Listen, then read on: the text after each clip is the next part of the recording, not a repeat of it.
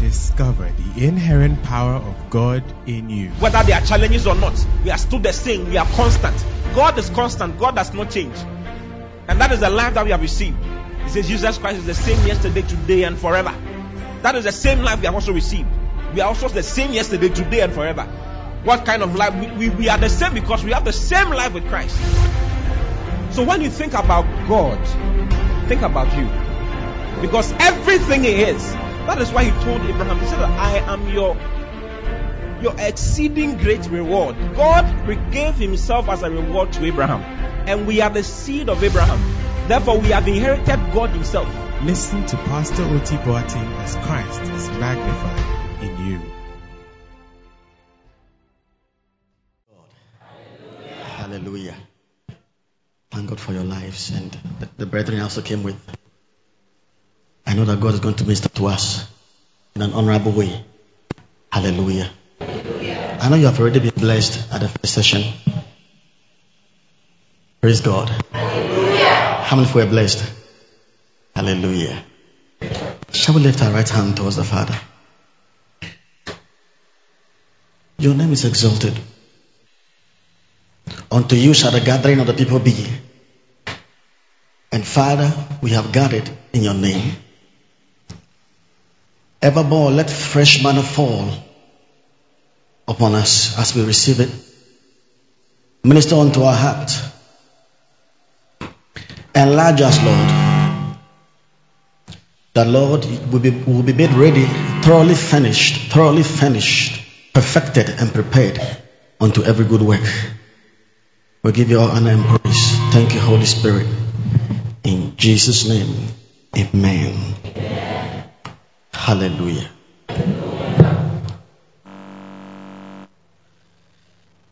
I'm speaking on the subject,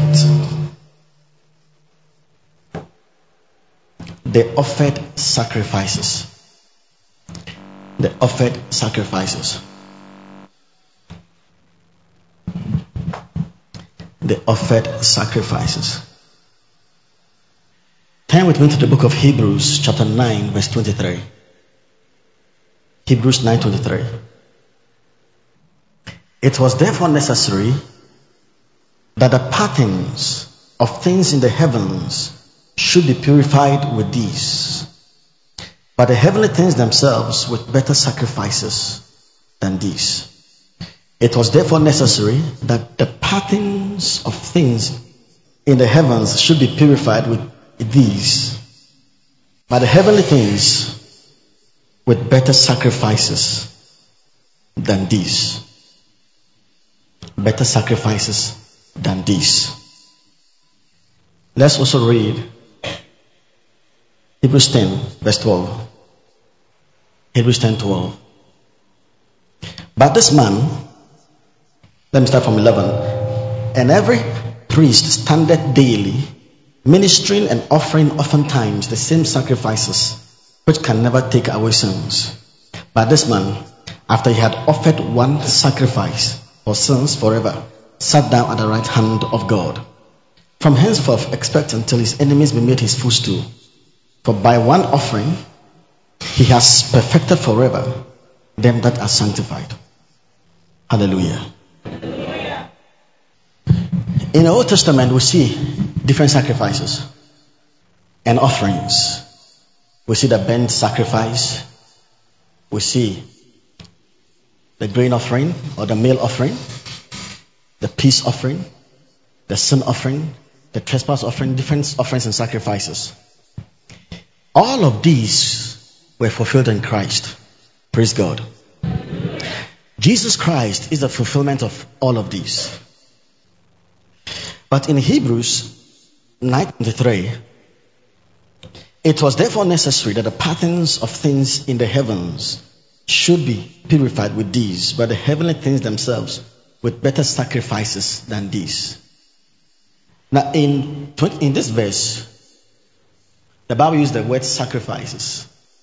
It is used in the plural form, sacrifices. Yet Jesus made only one sacrifice. The Bible said that by this man, after he had made one sacrifice for sins forever, the Bible said one sacrifice.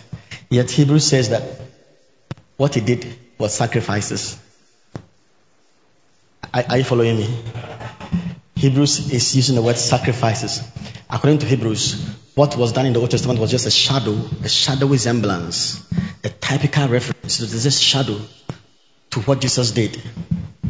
But Jesus' blood purified the heavens. And the Bible used the word sacrifices for. That's one act of sacrifice he did. But the Bible used the word sacrifices. Actually, in Hebrews 9:23, there is a figure of speech that is used. I don't know whether it's not a figure of speech. Yesterday, Caleb corrected me. Is it a literary device or something? I don't know whether you are familiar with this word, enallage and hyperlage. Now, this is a literary device, enallage. And enallage is when you use a plural word to describe a singular act because of how profound that singular work is. The work is so profound that instead of using a singular term to describe it, you use a plural term actually to describe it. You understand? Because by one sacrifice, he fulfilled the sacrifices. So what I'm trying to say is that the sacrifices on the cross, Christ fulfilled the burnt sacrifice. He fulfilled the peace offering. He fulfilled the sin offering. He fulfilled the trespass offering on the cross. It was the Bible said by one sacrifice, yet it was profound. Praise the Lord. But I want us to reap and glean certain truth that we can also experience as leaders and pastors and ministers in the ministry. First of all, I want to speak something concerning the drink offering. The drink offering. The drink offering. The drink offering. The drink offering. The drink offering. In Philippians 2:17, this is what Paul said, Apostle Paul said, and I, if I be offered upon the service and the sacrifice of your faith, I joy. I wonder if you can see it. Your eyes are very good. I joy and rejoice with you all. And I, if I be offered, that's what Paul is saying. If I be offered. When you read it from other versions will say something like, if I be poured out, like as libation, if I be poured out as an offering for the service and the sacrifice of the faith, I rejoice for that. Paul is so joyful to just lay down his life for the church and for the flock. What Paul just spoke here was an allusion to the drink offering. Paul used the terminology of the drink offering.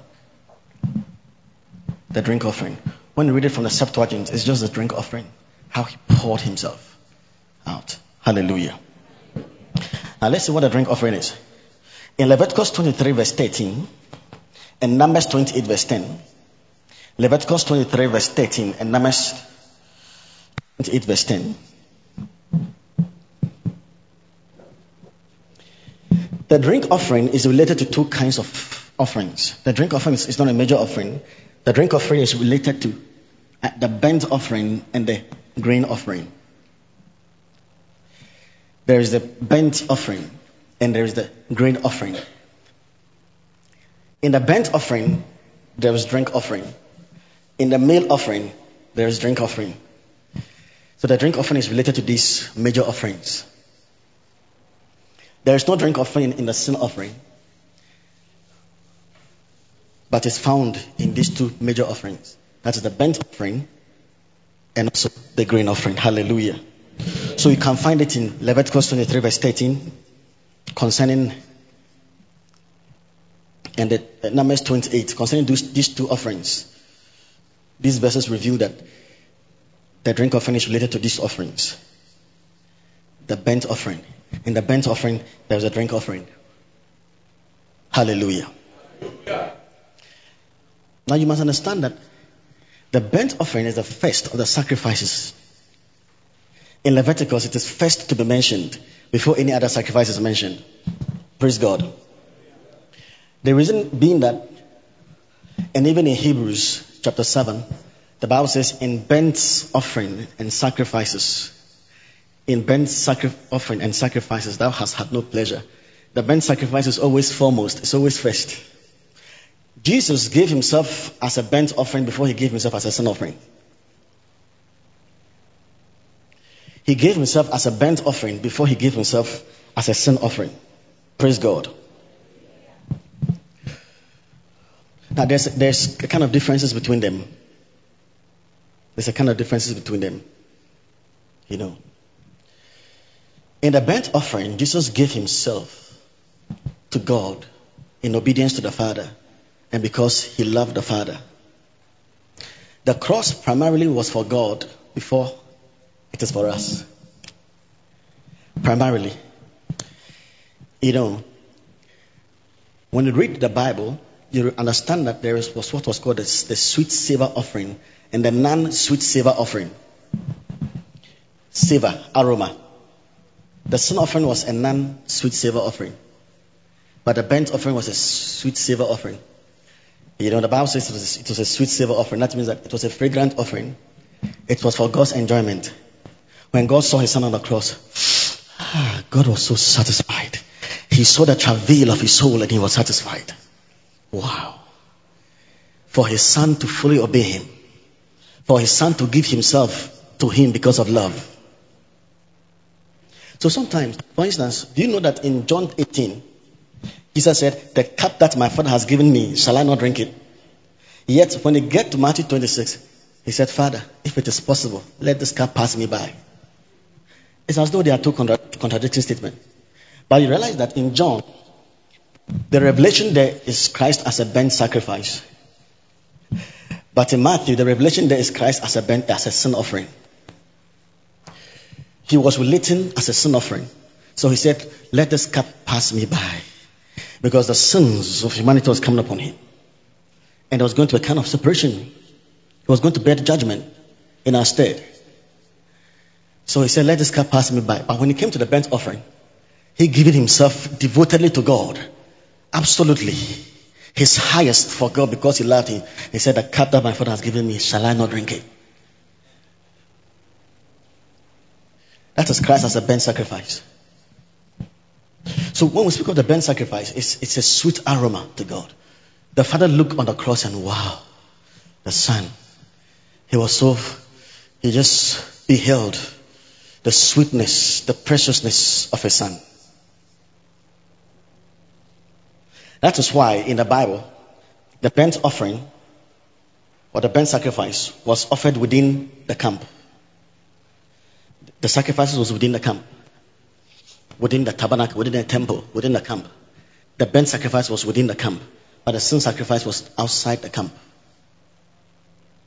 Because sin is detestable in the eyes of God. So the burnt sacrifice is within the camp. But the sin offering was outside. Praise God. There are quite some differences. When it comes, I just want you to see the differences so you can appreciate these things better. When it comes to the sin offering, the bull or the beast is killed. And the Bible says that when the beast is killed, the beast is burnt. With the sin offering, the Bible mentions the dung of the beast. But with the burnt sacrifice, the dung is not mentioned. Can you imagine? The dung is also part, very necessary. You know, God is so economical in writing the Bible that he doesn't waste a single word. So when it comes to the sin offering, there is the dung involved. But with the burnt sacrifice, there is no dung. No, our only contribution to the cross of Christ was our sins.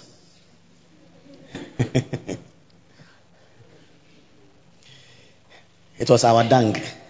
The dung was our dung. The dung includes our sins, all our self-righteousnesses. The dung includes not only our sins, it also includes our achievement, our attainment, our skill, and our talent. It will amaze you. You know what Paul said? Yea, doubtless, I count all things but loss for the excellency of the knowledge of Jesus Christ my Lord, of whom I have suffered the loss of all things, and do count them but dung. And you know what Paul was talking about? He was talking about his achievement. Circumcised the 8th day, and Hebrew of Hebrews, touching the law, blameless. What again? Concerning zeal, persecuting the church. What again? I mean, Paul was talking about his accomplishment in the flesh. Hebrew of Hebrews. And all that he has attained and obtained and natural ability and his accomplished, to him all of these things are dung. Hallelujah. You see, that is how your perception should be with the things of the world. Paul says that I count them but dung. It was his counting, his estimation, his appropriation. That's how he saw it. To Paul, his university certificate is but dung. Not dung in itself, as compared to the excellency of the knowledge of Jesus Christ, his Lord. The thing is this. You may go about saying everything is dung, and yet in your heart, everything is not dung.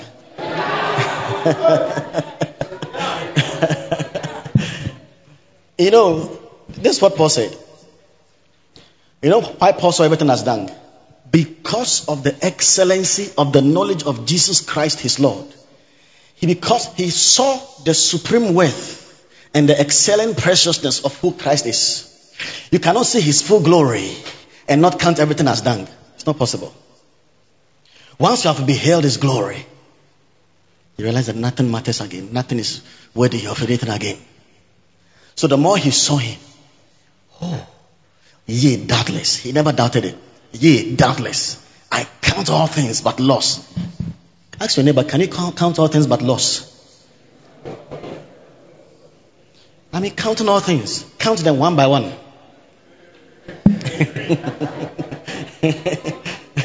Sit down and itemize the things one by one and count, oh, this is loss. Loss. It's amazing. Beloved, that must be our attitude as God's co-workers. That must be the principle to govern our heart. Nothing must matter but him.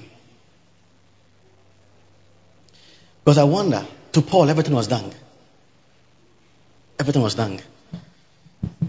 All your cars are dung. All your buildings are dung. Your master's degree is but dung. Your job is but dung. I know you are computer illiterate, but it's dung. Everything is dung because of the excellency. Because we have seen him. Because we have seen him. Paul was part of the Sanhedrin. He was part of the Sanhedrin. And Paul, remember that when Stephen was being stoned, the Bible said that Paul was consenting to his death in Acts 9. The word consenting means he was voting. Now, in those days, before you are stoned, the members of the Sanhedrin, who represent the official Supreme Court, must vote whether you should really be stoned. So they had to cast their vote one by one. And the Bible said that Paul casted his vote against Stephen, that Stephen should be stoned. He was part of the Sanhedrin, very high position at that time. Paul had great privileges, but he said all of these things are done. Among the Hebrews, he was a Hebrew. It's so amazing. Everything but dung.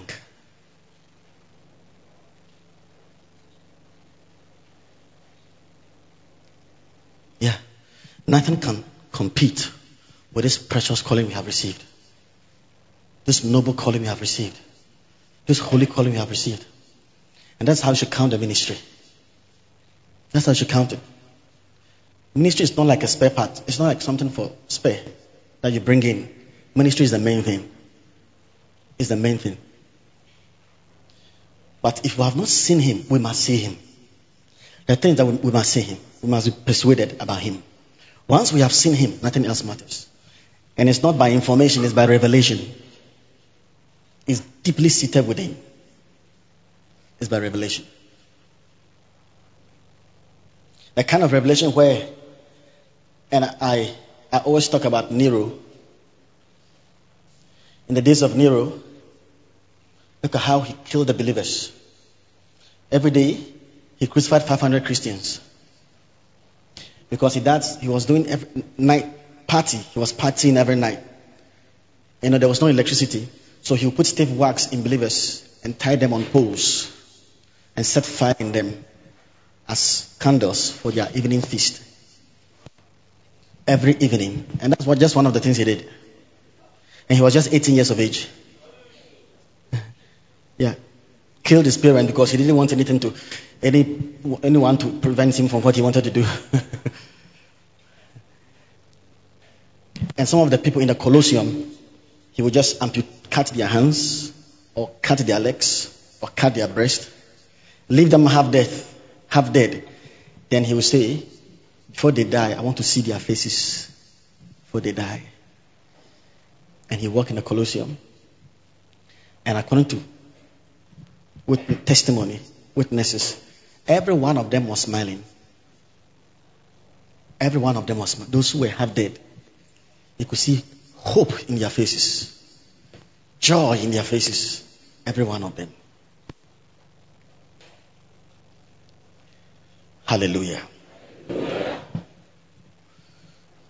So the burnt sacrifice, we have the dung. Sorry. Hallelujah.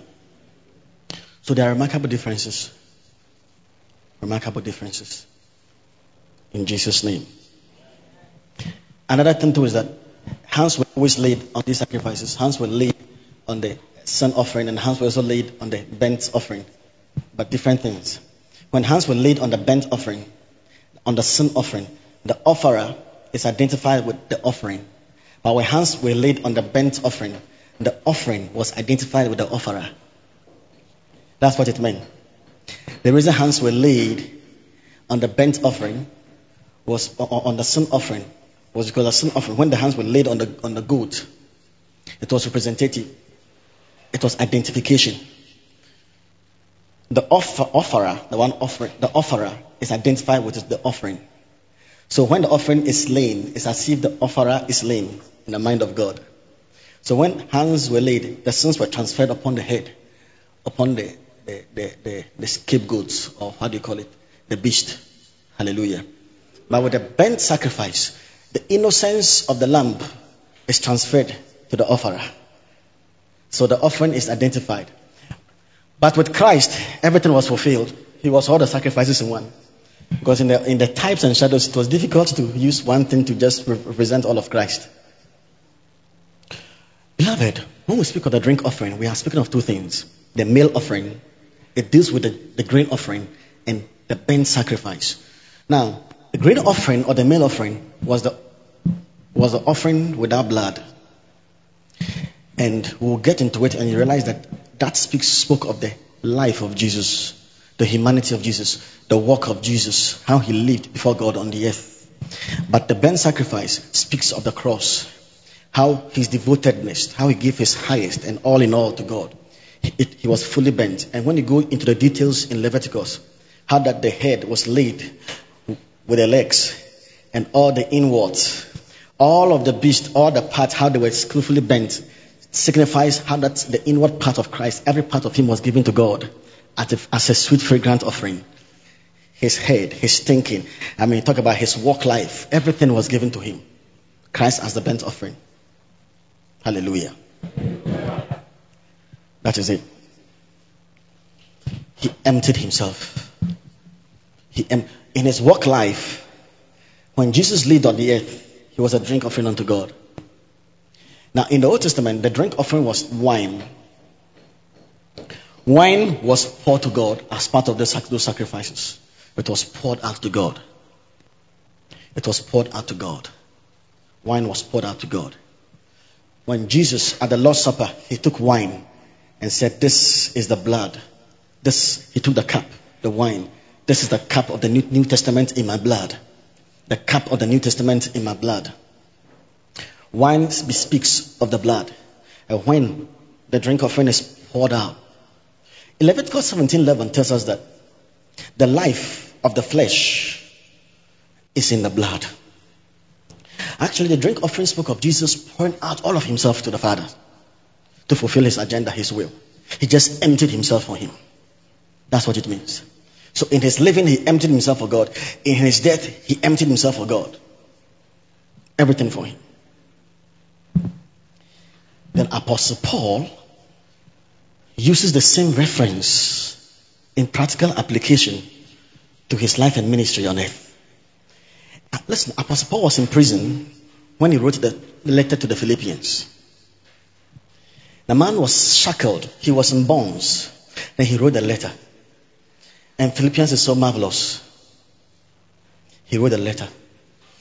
And when he wrote this letter to the church of the Philippians, saying so many marvelous things. The prison he was in Caesar's house. Caesar, the Roman emperor. He had a prison in his palace. That's why he said that all my bonds is now made known in all the praetorium, in all the palaces, when we read Philippians. You know? And when he was in prison, he requested that the church would pray for him. He said, I know that this will tend to my salvation through your prayer and the supply of the Spirit of Jesus Christ. And can you imagine that when Paul was in prison, in chains, he converted the household of Caesar? Now, check the end of Philippians. He said, all that are in Caesar's household salute thee. And according to history, the wife of Caesar, Poppaea, was converted. And there was a church in the household as a prisoner. As a prisoner, he converted the household of Caesar salute thee. A man coming in prison and he'll be winning souls, but we are free and nothing is happening. It's assumed that man, he just arrested every opportunity to advance the gospel. Now it's very amazing. He just arrested every opportunity, redeeming the time because the days are evil. He was always buying back those moments which others threw away. He was in prison. And he was. Do you realize that in Philippians the word rejoice occurs and joy than any other book in the Bible? In Hebrews the word better occurs than any other word in the Bible. Then in Peter you have the word precious. Yeah. When you read Peter, you see the word precious occurring so many times. When you read Hebrews, the word better, it's because there's a comparison between the two covenants. But when it comes to Philippians, you find joy. Joy and rejoicing. Joy and rejoicing. Joy and rejoicing. Now when Paul was even in prison, some people were even preaching against him. He said some preach Christ even of envy and strife, but the other of love. Can you imagine? The one preached Christ of contention, supposing to add affliction to my bonds, but the other of love, knowing that I am set for the defense of the gospel. What then? Every way, notwithstanding, whether in pretense or in truth, Christ is preached. And I therein rejoice and rejoice again. That's what he said. Paul had a different mindset.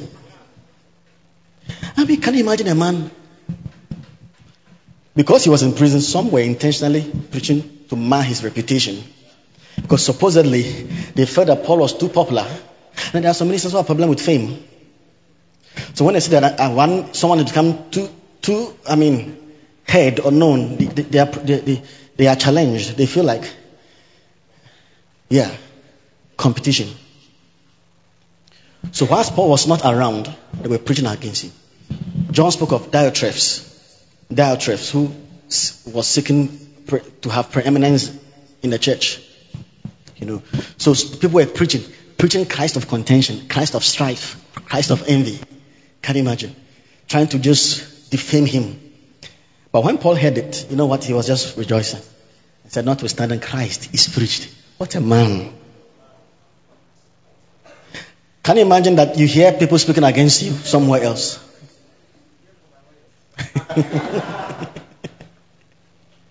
What a man. It's totally different. Totally different. The Christ is preached. Christ is preached.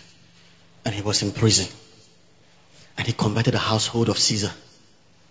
Beloved, may we use every moment to advance the gospel of Christ.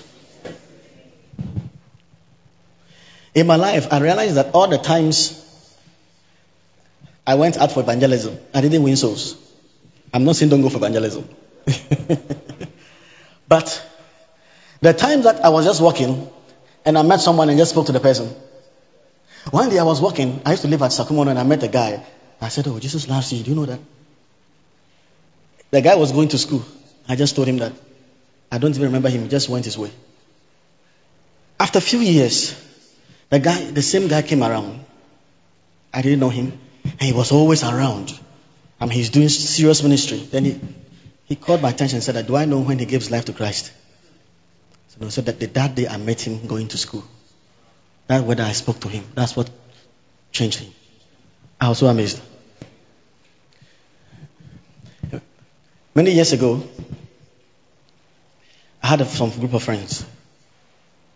And I was a new convert myself. We used to go for dawn broadcast, preaching here and there. Then one day I was just going, I met one of my friends. And I just spoke Jesus to him. That's all. I didn't know what happened. After some months, we're evangelizing and he came to join us. But the guy was always serious. So I felt that, I even thought that he was in the Lord far before me. Because, because of his serious look. Sometimes looks can be misleading. Because whilst we are preaching, he's very serious. So I felt like, the guy should be our senior, Then we after that, I'll give him a chance to speak. Then when he starts speaking, the seriousness on his face. We used to preaching when in Cape Coast, so preaching in Fanti. Then when he took the mic, when he started preaching, he said, "Onia, the convicts Onia, hey, you were Antichrist, they were Antichrist."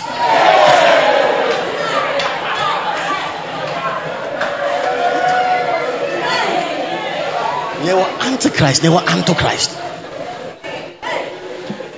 Antichrist is coming and Antichrist. Hey, you see, I felt that guy. No, we didn't know much. So, I felt that the thing is not correct, but because of the seriousness on his face, I feel like, this thing must be true. Antichrist. Antichrist. So later on, he came to me and said that, "Oh, that day, do I know when he gave his life to Christ?" He said, "That day I met him on the bridge. That's when he gave his life to Christ." It's serious. When I was in Fans Film School, for Fans Film guys, they always, I just don't know why.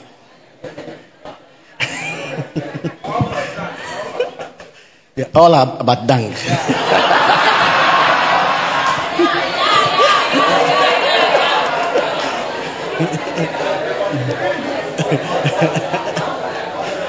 Because Pastor Ted didn't go to Kaboche, he's saying that we are done.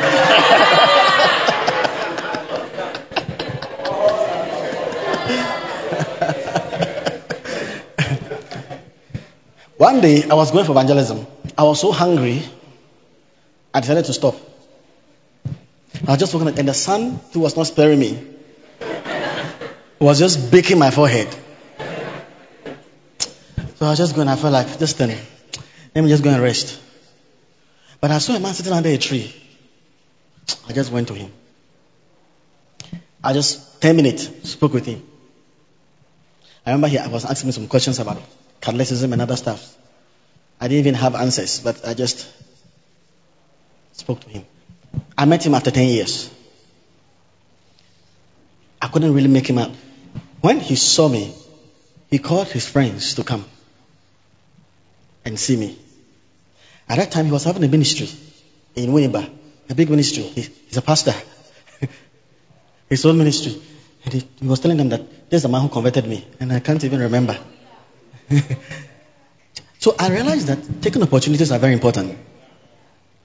Meeting someone at the spur of the moment, in a taxi, One day, I met a certain guy who was walking very fast, like this.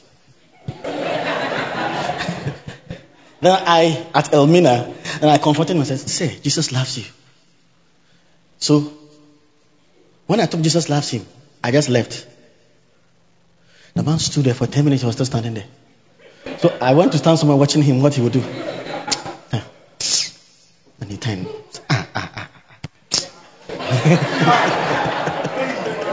Only God knew what he was going to do.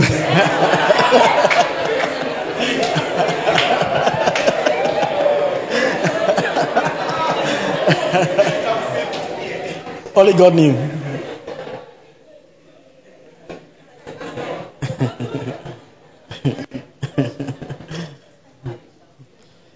Hallelujah.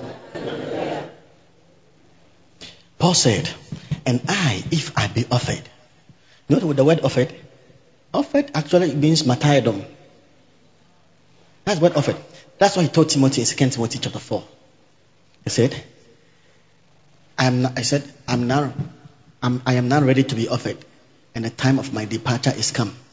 I have fought a good fight. I have kept the race. I have finished my course. Henceforth, there is laid up for me a crown of witness, a crown of righteousness, which the Lord, the righteous judge, shall give unto me, and not to me only, but to all them that long for his appearing. Now, start from verse 6. Look at verse 6. I am now ready to be offered. I remember, Pastor John, University of Ghana, CCF, some handing over, which I came. That's the year 2001 or 2002, handing over. And the president was handing over, and he was about to just... Then he took the microphone. I am now ready to be offered. And the time of my departure is come. He didn't really understand what it means to be offered. So the preacher man came and said, say, are you ready to die? He was handed over, so he said he felt that the departure is the same as being offered. But the offering is actually martyrdom. When Paul said, I'm now ready to be offered, he was ready to die for the sake of the gospel. Beloved, I've realized that we who are doing this ministry, we need a certain kind of mindset. We need a certain kind of mindset for ministry. A certain kind of mindset for ministry. Paul said, now, look at the mindset Paul had. If I be offered upon the service, that means that I'm ready to serve you to the utmost. Come hurt me, even if it be by death. I'm just ready to offer myself as an offering. Whether it's by, I want to die for you, whether it's by service or by sacrifice. If it happens that way, it's my joy. And I'll rejoice. That was his mindset. You are told to park the church. And you are complaining, why me alone? Don't you know that it's even a great privilege for you to do it alone, the whole place. It's an honor. If you were to have revelation, you know that the angels are with you. And you should be rejoicing. It's revelation. I listened to Bishop Oyedepo and he said many, many years ago, when they were not doing ministry, and he had not begun witness, and he and his friends, they were going to preach somewhere, but either there was no money or there was no car. And it was 170 kilometers from where they were. And we were all contemplating, how will we go? And Bishop Oyedepo said, oh, my friends, 170 kilometers is 17 kilometers times 10. Why don't we walk 70 kilometers and rest? And walk another 70 kilometers and rest 10 times? And that's all. You see someone's mindset. Now, if it was you, you would say, I wouldn't go. And when he began his ministry, you know where the church was and where he lived? He was driving 7 hours. 7 hours. And the car he was using was not even good. That kind of car, when he's coming, everyone hears a noise. You know that car? Yeah, 7 hours. For evening service. And you are saying you are at Ahonjo, you cannot come here.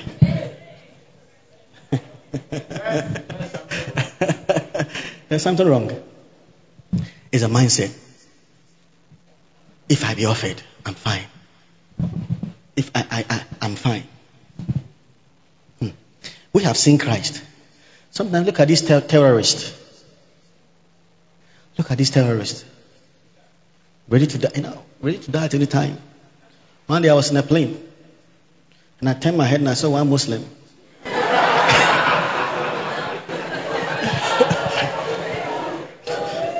At that time, some things have happened in America or somewhere, and I just turned and saw them entering the plane. And they sat down and they were close to me. I said, Jesus Christ. Terrifying us all over the place. They first struck me before I remembered that I was actually the Son of God.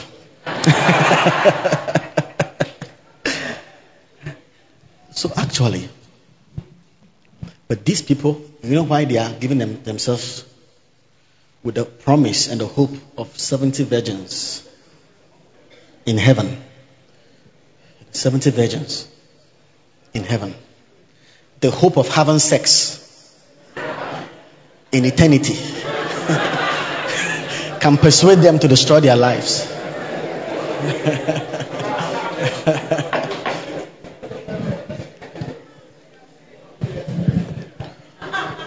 You see, we need a certain kind of mindset when it comes to the gospel.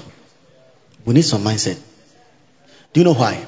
One day, Apostle Paul sat down and said, for I think, because he used the word think, for I think that God has set forth us, the apostles last, as it were appointed unto them. Now let's go to 1 Corinthians 4 verse 9 so that you see it yourself. And now this is what Paul is saying the ministry is. I want to tell you what the ministry is so that if you're not prepared, you can back away. Look at what he said. For I think, this is a man Paul's thinking. For I think that God has set forth us the apostles last, as it were appointed to death. For we are a spectacle unto the world, unto angels and to men. Now this is the ministry. This is the ministry. Don't think ministry is getting cars. Don't think what approve your ministry is your cars. No, that's not it. For I think that God has set forth as the apostles last. Now the word last is a unique Greek word, which means last show. Last show. You know, why did Paul use the word? He said God has set with the apostles for the last show. That's what he was saying. And Paul was alluding to the fights by the gladiators in the arena of the amphitheater. In the arena. Now, how many of you have watched Gladiator before? So you can best understand what I'm talking about. Now, in those days, they keep wild beasts under the arena. Lions and tigers and panthers. And they keep them hungry for days. Then, in Rome, there are as part of the Olympic Games, all the provinces come with representatives to come and fight in the arena. But of all the shows, the best show was called the last show. The last show was reserved for criminals of Rome. Not only criminals who were slaves of the most lowest status. And they were those reserved for the last show. And they will fight with the beast. And that fight is unto death. You don't... either you die, either you kill everybody or you kill everybody, every beast, and you survive or you die. It's a matter of death. That is how deadly it was. The last show. And the words, we are made a spectacle. The word spectacle is a Greek word, theatron. Theatron, that means theater. It's like you are on stage and everyone is watching. In this ministry, we are being watched. By men, by the world, by angels, but we are being watched. And he said, for I think God has set us forth, the apostles, for the last show. Beloved, we are here set for the last show. The last show, not the first show. The last show, you know the implication. You know the implication. I told you that the last show was reserved for criminals of the most lowest status, slaves of Rome. That's how the apostles were branded. By evil report and by good report. By honor and by dishonor. Yeah. As it were, appointed unto death. So this is where we find ourselves in. Don't think ministry is when men are showering praises on you. Wow. Ministry is when you're on television and you are in a nice suit. A certain man of God confessed to me that man of God, he wept. He's a man of God. He wept. He came to me and wept. He said, I even thought that ministry was suit. Can you imagine? He said, I thought ministry was suit. Because he was always nicely dressed. And hello, hi. Learned how to speak. Protocol, presentation. That is not ministry. Otherwise, John the Baptist would not have qualified.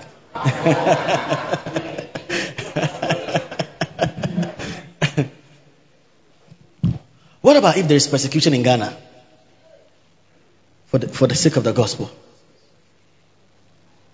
Are we better than the saints who have lived generations ago? Are we better than Blandina and Prochorus? Blandina, Prochorus was about 15 years of age. Blandina was about 22 years of age.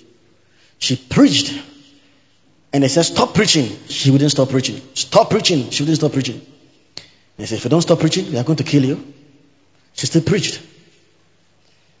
They made her sit on a metallic chair, heated. And she was burning. Still, she would not recant. Still confessing Christ. 22 years of age. Before then, they put her in a mesh and threw her in the midst of wild animals, bulls, and they were tossing her around about. And she didn't die. When she came out, she was still preaching the gospel. She was still heralding the good news. And when she was on the metallic chair and she was still burning, she was confessing Christ and preaching Christ until she died. 22 years of age.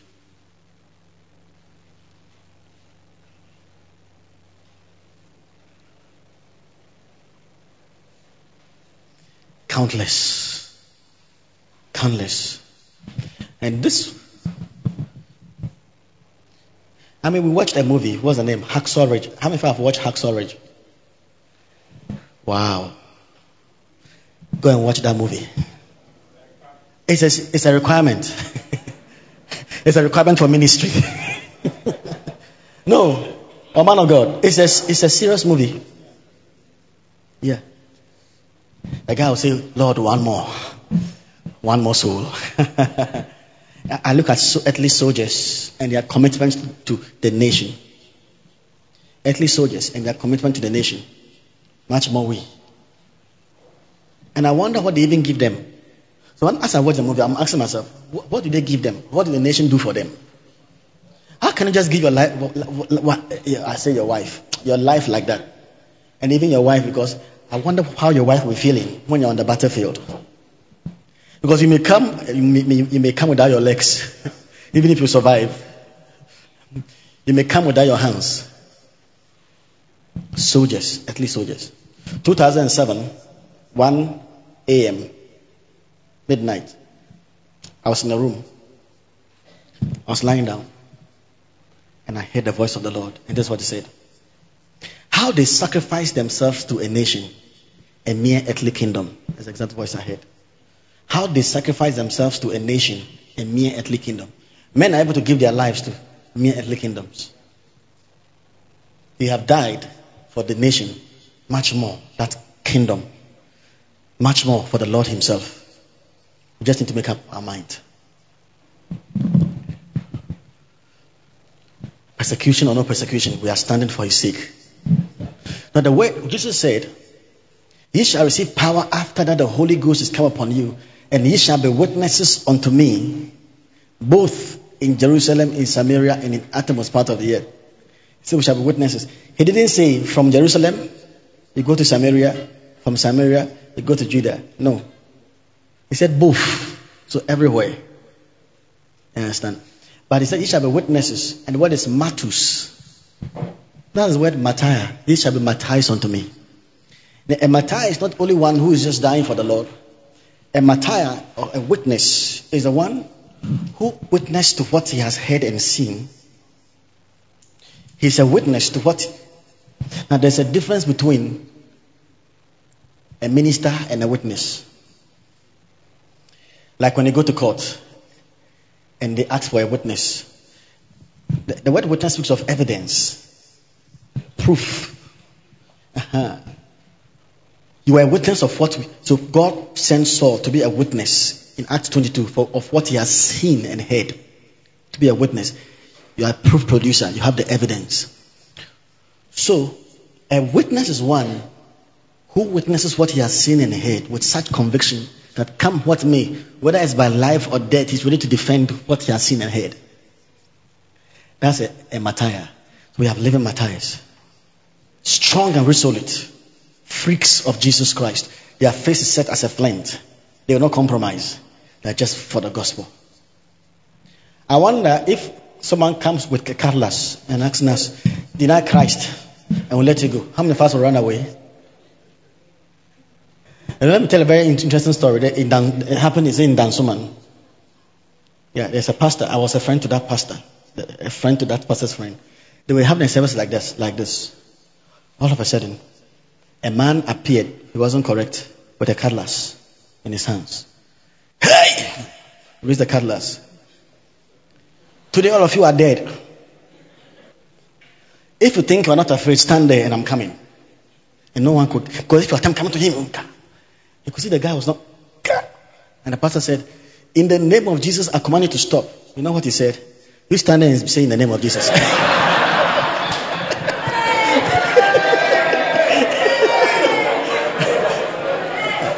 That's a serious matter. Then he said it again. I said, I'm coming. You just be standing there and saying in the name of Jesus. And he was coming close to him. The pastor said everything he could say. And the man was coming. He said, I'm coming. He was walking. Meanwhile, the members were scattered, And there was a little opening at the top of the...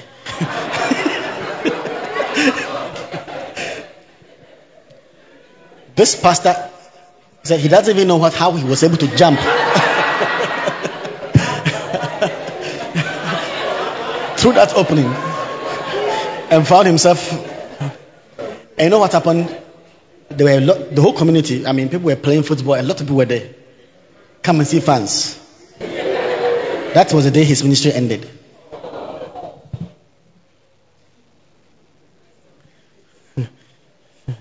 It's amazing. If it was you, what will you do? So whether it be Philippians 1:20, Paul said, whether it be by death or by life, that Christ may be magnified in my body. We need to prepare our hearts and our minds for him. Christ, come what may. Stand for him and for the gospel. They said, if we lose our lives for his sake and the gospels, if we find our life, we will lose it. If we lose our lives, we'll find it. It's a principle of the drink offering. Don't think you are laboring for this pastor. You are laboring for the Lord. For his sake. Hallelujah. The work you are doing is not built on ambition. It's built on a commission. If it's an ambition, it's a divine vision. It's a divine vision that must be our personal pursuit. Yeah. Or don't think you are working to procure his favor or something. It must be the Lord. Let it just envelope you. It's him. It's him. And him alone. Let me just read 1 Corinthians 6 so that 2 Corinthians 6. I just want to read it for you so that in case you want to leave the ministry, you can leave now. All right, let's read. Because you have entered into the battle. Paul said, endure hardness as a good soldier of the Lord Jesus Christ. Endure hardness. Endure hardness. Sometimes sleeplessness. Endure hardness. Sometimes without food. Endure hardness. Diverse situations. Endure hardness. Now look at what Paul said. We then as workers together with him beseech you that ye receive not the grace of God in vain. For he has said, I have heard thee in a time accepted. In the day of salvation I have succored thee. Behold, now is accepted time. Now is a day of salvation. Giving no offense in anything, that the ministry be not blamed. But in all things, and this is how we approve ourselves in ministry. And this is how the apostles approve themselves in ministry. Not by ties, not by suit, not by Giorgio Armani. Yeah.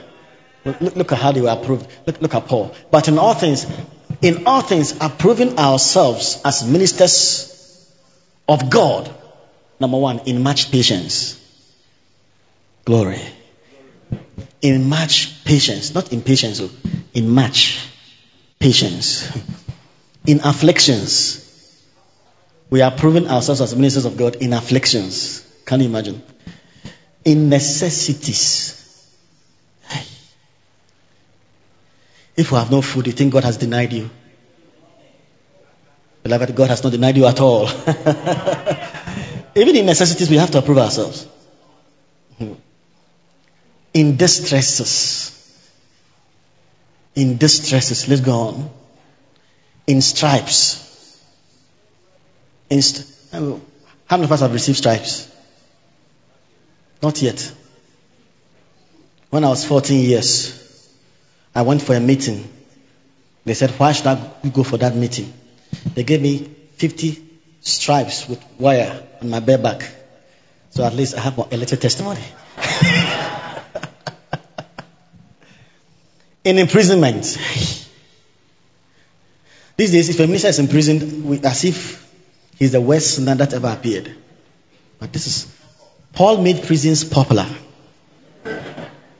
Yeah, it's amazing. Look at the epistles he wrote from prison. Imprisonment, in tumult, in labors, in watchings, in fastings. So we have finished the in. By pureness. By pureness, that was his concept. By knowledge, by long suffering, by kindness, by the Holy Ghost, by sincere love unfeigned. Amazing. By the word of truth, by the power of God, by the armor of righteousness on the right hand and on the left, by honor and dishonor. So that means in ministry there's also dishonor. By honor and dishonor. By evil report and good report. So when you hear evil report about your pastor, don't think he has backslidden. Yeah. Woe unto you if all men speak well of you. That's how they spoke concerning the false prophet. By evil report and good report, as deceivers and yet as true. As deceivers. I remember some years ago, BBC, they went to, they were showing Winners Chapel in Nigeria, Oedepo, and people going to give. You know, they went and they just captured the times when people were giving in Ghana Must Go bags. And you know how they captured it? How the pastors are taking advantage of church members in Africa. And they made it in such a way that the man is so wicked and he's just, enriching himself by their resources. That's how they made it look like. Yeah, as deceivers. As deceivers. Look at Pastor T seed. I'm sure it's the offerings of the people. It's amazing. If you don't take time, you can easily be distracted. The Lord told Rick Joyner that you can be distracted the most by those who are the most like me. It's amazing. When the servant of God, no man of God should be your focus. They are your inspiration, but Jesus is our focus. You see through them, not as a finality, but to see the Lord himself. You see, sometimes we say, man of God, every day this man of God is changing his suit. There must be something about suit. What I'm telling you is something I've experienced. That's what I've witnessed. Someone saw Pastor. If you look at Pastor Chris's suit, you wonder where you get them from. Every day, this man, But can you imagine that all of those things were gifts? And you to yours, spending all your money to go and buy seat, to approve your ministry. Don't think you can approve your ministry with a pocket chief. No, it's not like that. It's not in suit, it's not in shoes. It's in something greater. As deceivers and yet true. The next verse. As unknown and yet well known. Sometimes you think you are not known. But let something evil come. Then you realize that you are well known. When you are doing good, you are not known. But let an evil report come. Oh, that pastor, we know him. As unknown yet well known. As dying, and behold we live. As chastened and not killed. Ministry. Ministry. To be poured out. When we read about the early martyrs, there are so many, countless. And you wonder, their unfeigned faith. You just wonder. Have you heard of the story of Dorothea? Have you heard of the story of Polycarp? Everyone should know, but how many of you know Polycarp? Polycarp. These are the Justin Martyr.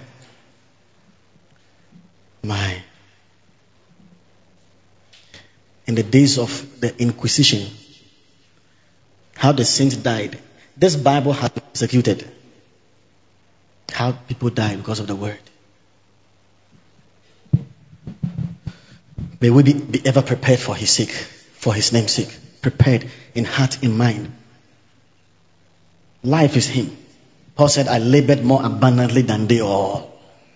Just labor for his name's sake.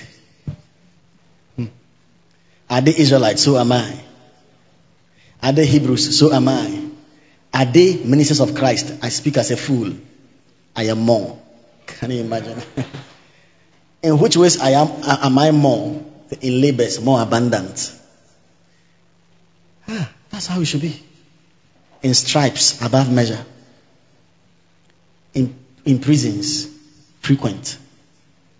In death, often. Paul is saying, I've died many times. I speak as a fool, I am more. There's a mindset. If you're going to be a soldier, look at the preparations. The soldiers have a mindset. I feel like the mindset of soldiers is even better than the mindset of ministers. Yeah.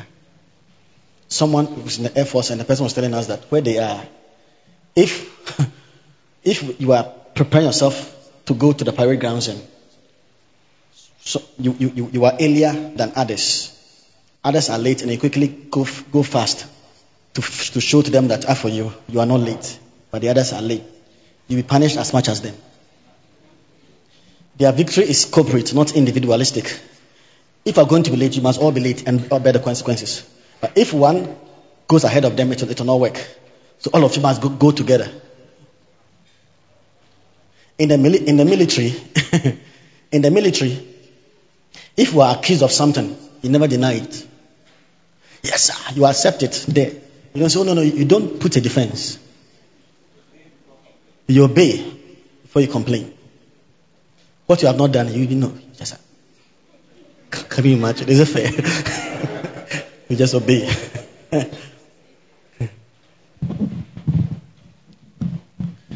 And we are the Lord's army. If we know him and his excellencies, his surpassing worth and supreme excellencies, these things will be easy. The word sacrifice is not sacrifice for lovers. As I said yesterday. Like David Livingstone, you know what he said? David Livingstone. You know what he said? He said, God forbid that I should call the service of the King of Kings a sacrifice. And this was his concept. When men are elected into an office in the nation, they don't call that appointment a sacrifice. In fact, they call them honorables. It's a much more the appointment of the King of Kings. I don't deem it a sacrifice. I deem it a privilege.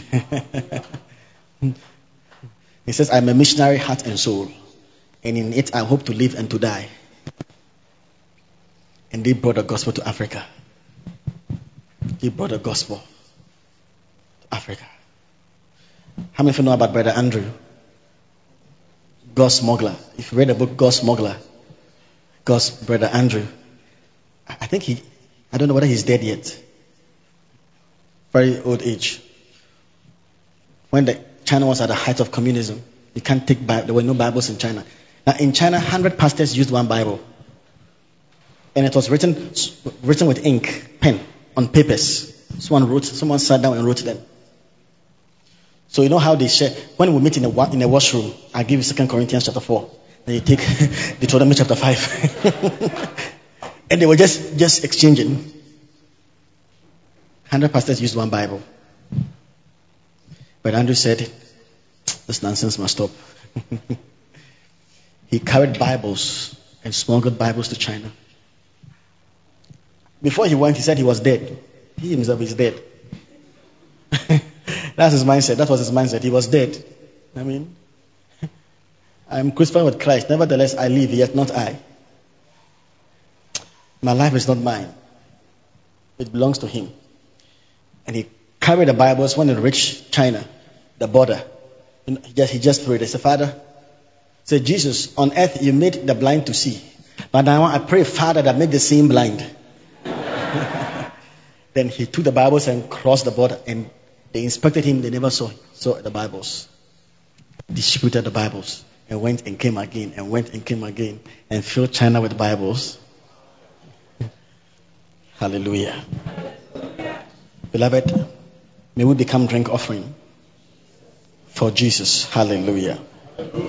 Praise God.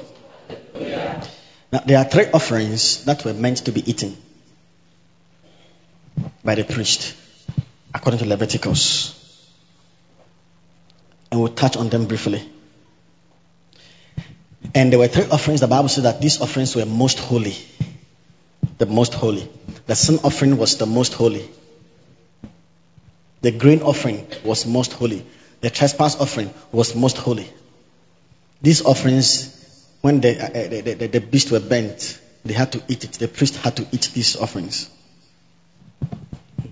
They were most holy. If I want to read it in Hebrew, in Hebrew, it doesn't say most holy. It says they are holies of holies. Can you imagine? They are holiness of holiness. All right, let me show you something about the sin offering and see its corresponding application to us. The sin offering. I will just simplify it. When you read Leviticus, you realize that the sin offering is in 4 categories. If the priest that is anointed sin, there's a sacrifice he has to make. If the whole congregation sins, there's a sacrifice they have to make. If the ruler or the governor sins, there's a sacrifice he has to make. And if the ordinary person sins too, there's a sacrifice he has to make. 4 categories of people. Please, are you following? 4 categories of people. Now, so we have the priest, the anointed priest. If he sins, there is something that was required. If the whole congregation sins, there was something that was required. If the ruler sins, there is something that was required. And the ordinary guy walking around, if he sins, there is something that was required. 4. Okay. The priest who is anointed, when he sins, he has to bring a bull. A young bull, a bull. If the whole congregation sins, they have to bring a bull. If the ruler sins, he has to bring a male kid. If the ordinary guy sins, he has to bring a female kid. Please, are you following? Or should I repeat? Yeah. If the priest that is anointed sins, he has to bring a young bull. If the whole congregation sins, they have to bring a young bull. In actual fact, the sin of the priest is equal to the sin of the whole congregation. Then, if the governor or the ruler sins, he has to bring a male kid. But if the ordinary guy, just looking around, think some bachelor, he didn't say bachelor, he's an ordinary person. Hallelujah. It's because most of you are bachelors, that's why I use that word. So, then they also have to offer a female kid. Amazing. Now, all of these represent Christ. But is the Bible trying to say there's little Christ and bigger Christ or something? That's not the emphasis. That's not the emphasis. You see, if the priest sins, the anointed priest, the effect is greater than the ordinary guy. Because he stands at the place of greater influence. His sin gives more impact, negative impact, than the commoner. Hallelujah. Do you think all sins are the same? Do you think all sins are the same? Because Jesus said that, therefore, he spoke of some people having a greater sin. And spoke of some people having a greater damnation. Greater sin, greater damnation. When the anointed priest sins, it can weaken the consciences of the congregation of the people. Therefore, he is required to offer a bull. Say a bull. Ask your friend, what do you think he will offer? Now, all of these, let me show what it means. Now, listen. The anointed priest needs a bull-sized appreciation of the finished work of Christ. Because when you stand in a very high position and you sin, sometimes when you have sinned, your conscience can be so uneasy, can condemn you so much that in condemnation you are doomed to repeat what you did. You understand what I'm talking about? I'm telling you, there are Christian leaders who are doing things and it has almost become an addiction and they are hidden. There's someone who did something and the person said, I can't forgive myself. I can't. No. There's a very respectable man who said, I can't. No. Why? Me pa. Me pa. Me of four people. No, of course, the guy has worked with the Lord. And so sometimes it's heartbreaking. How did it happen? Me pa of four people. There's a certain man of God in Cape Coast. Years ago, you know what he said? He told his friend, you see, where I am now in the Lord, I can't fall. I can't fall. And so where God has brought me, there is no way I can fall. He said it with confidence. How God has endued me in His grace, where I am now, I can't fall. I've passed that stage. He was an evangelist. He was speaking to another known evangelist. After 2 weeks, just 2 weeks. It was just 2 weeks. No, you don't make such utterances. You don't make such utterances giving. Anytime you boast in yourself, remember what Jesus said to Peter, Simon, Simon, Satan has desired to sift you as wheat. But I have prayed for you. When thou art converted, strengthen thy brethren. When you read in some versions, Satan has asked to sift you as wheat. The word asked in the Greek means to ask on legal basis, according to legal right. And I asked myself, what legal right has Satan to ask? To sift Peter as wheat. Because Peter was boasting in the flesh. Jesus said, this night, all of you shall deny me, and all is all. The instant Jesus said, all of you shall deny me, Peter said, Lord, not me. Though all of these betray you, I am prepared both to die with you and to be imprisoned with you. This kind of, Peter is always. Yet when at the scene, when we read the Bible says he began to curse and to swear, I know not the man. 2 words, he began to curse and to swear. I don't know him anywhere. Our path has never crossed before. You know, in the realm of the flesh, when we boast, because Satan is the god of this age, when we boast in the flesh, that is when we lose grip. When we are doing well and we are making it, we must credit all the honor and glory to God. But the thing is this: the priest that is anointed, and we are the priest. We are God's priest. Hallelujah. He must offer a young bull, not a kid. Now, if we are here and you only have a kid appreciation of the finished work of Christ and the efficacy of the blood of the everlasting covenant, when such things happens to you, if you don't take time, you condemn yourself forever. And through the heaviness of your conscience and through condemnation, you can even repeat it again and can become a repetitious cycle of defeat. Praise the Lord.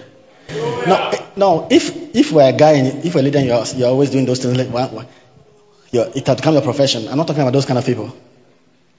I'm talking about you are doing well. You are working with the Lord and it happens. That is when the problem is. Because it is very painful. You understand? It's so painful. How come? You know, it's and of course, because you love the Lord, you feel like you've grieved Him. It's difficult. It's very, very difficult. Those who are able to rise are people with great faith. I tell you. People with great faith. Because the church will condemn you the more and kill you down there. Yeah. So you need a bull-size appreciation and revelation. Hallelujah. That's why you have to offer the priest that is anointed must offer the young bull, not the kid. Trusting in the efficacy, trusting in the completed satisfaction, and believing in it to rise up again and to move forward in Him. Hallelujah. Then, so I've mentioned the 4. Then, in the sin offering, the Bible tells us that when the blood is shed, okay, the blood of the I nearly said the blood of the anointed priest. No. The blood of the bull shed by the anointed priest is poured in the horns of the incense altar. The offering of the whole congregation, when they sin, is poured in the incense, in the horns of the incense altar. That's the first 2. By the ruler who sins, or the governor, the blood of the young of the what? You are right. Of the kid is poured in the horns of the burnt sacrifice, of the altar of sacrifice. Then the blood that is shed by the female kid, by the ordinary guy, the blood is poured in the horns of the burnt sacrifice. There are 2 altars. There's the altar of incense and there's the altar of sacrifice. The altar of incense is just at the veil, in front of the veil, to the holiest of holies. And the altar of sacrifice is at the outer court. That's where the beasts are sacrificed. And all these altars have 4 horns. So with the first 2, with the anointed priest and the congregation, when they sin, when they present the bull, the blood of the bull must be poured in the horns of the incense altar. But with the last 2, that is with the what?